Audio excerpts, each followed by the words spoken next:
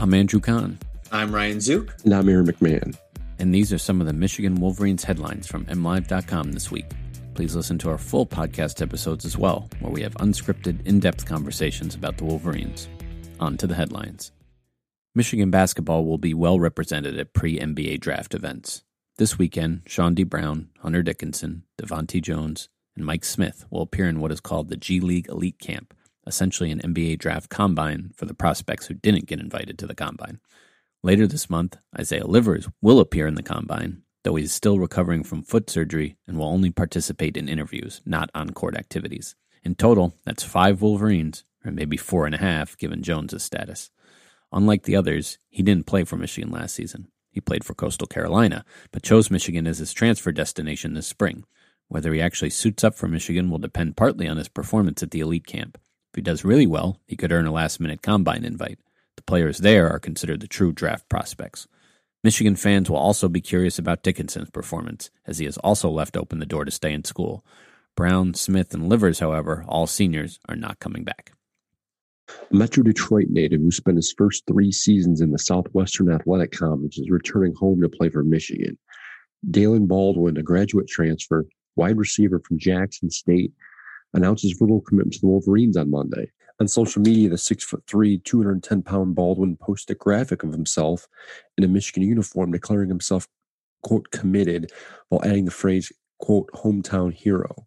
He has 2 years of eligibility remaining. Reports say Baldwin, who's from Southfield, earned a scholarship offer after working out in front of the Michigan coaches last week. He also recently picked up a scholarship offer from Ohio State.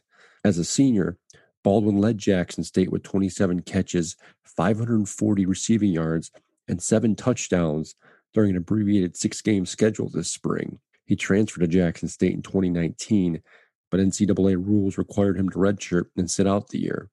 Baldwin also played 2 seasons at Morgan State after graduating from Waterford High School in Michigan in 2017. He also attended Farmington High School and called Southfield home. The only obstacle in Jake Mitchell's way of a trip to the Tokyo Olympics was a timer.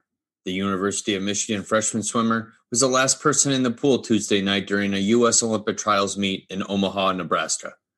Competing against no one but himself, he needed a time of 3 minutes, 46.78 seconds in the 400-meter freestyle to qualify for this summer's Olympic Games.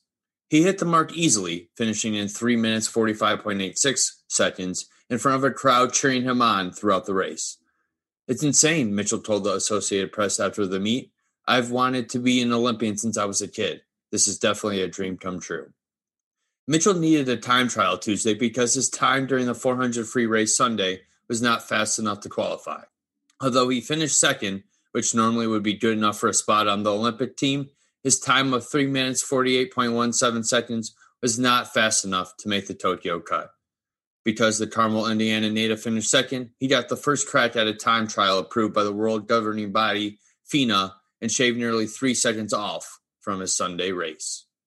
Family members of the late Bo Schembechler came to his defense this week, issuing a clear rebuke of allegations that the legendary Michigan football coach was made aware of sexual abuse allegations involving Dr. Robert Anderson.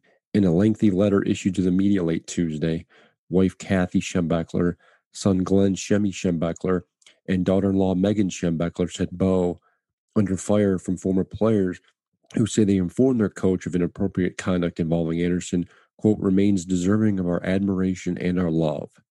It is telling to us that Bo never spoke to any of us about the inappropriate behavior by Dr. Anderson, the letter reads. To the contrary, in our steadfast opinion, Bo was not aware of such conduct and assumed that any procedures were medically appropriate. As he demonstrated at many points in his career, and to us as a family, Bo had a clear and compelling sense of right and wrong. He would not have tolerated misconduct, especially toward any of his players, family members, coaches, or to anyone associated with the University of Michigan's football program. The denial came just 5 days after Matt Schembechler, one of Bo's 2 adopted sons, came forward and said he was sexually assaulted by Anderson, who served as the director of the University of Michigan's Health Services and later chief physician for the athletic department in 1969 when he was just 10 years old, and told his father about it.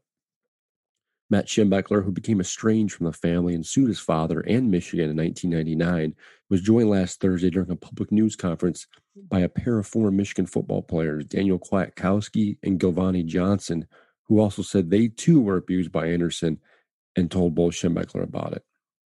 While many Michigan basketball players end up playing in the NBA or overseas, many others, to borrow the phrase from the long-running NCAA ad, go pro in something other than sports.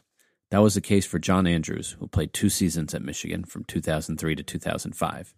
Knee injuries and the realization he was good but not great on the court nudged him towards business school. He used that degree after graduating, working on Wall Street at a big investment bank. The global financial crisis forced him out of the industry. In the years since, he's founded a nonprofit, worked in the front office of the Oklahoma City Thunder when the franchise was at its peak, and taught himself how to write computer code.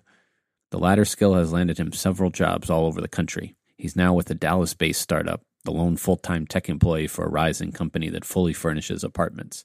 Though he hasn't earned a penny playing hoops, he's yet another Michigan basketball success story.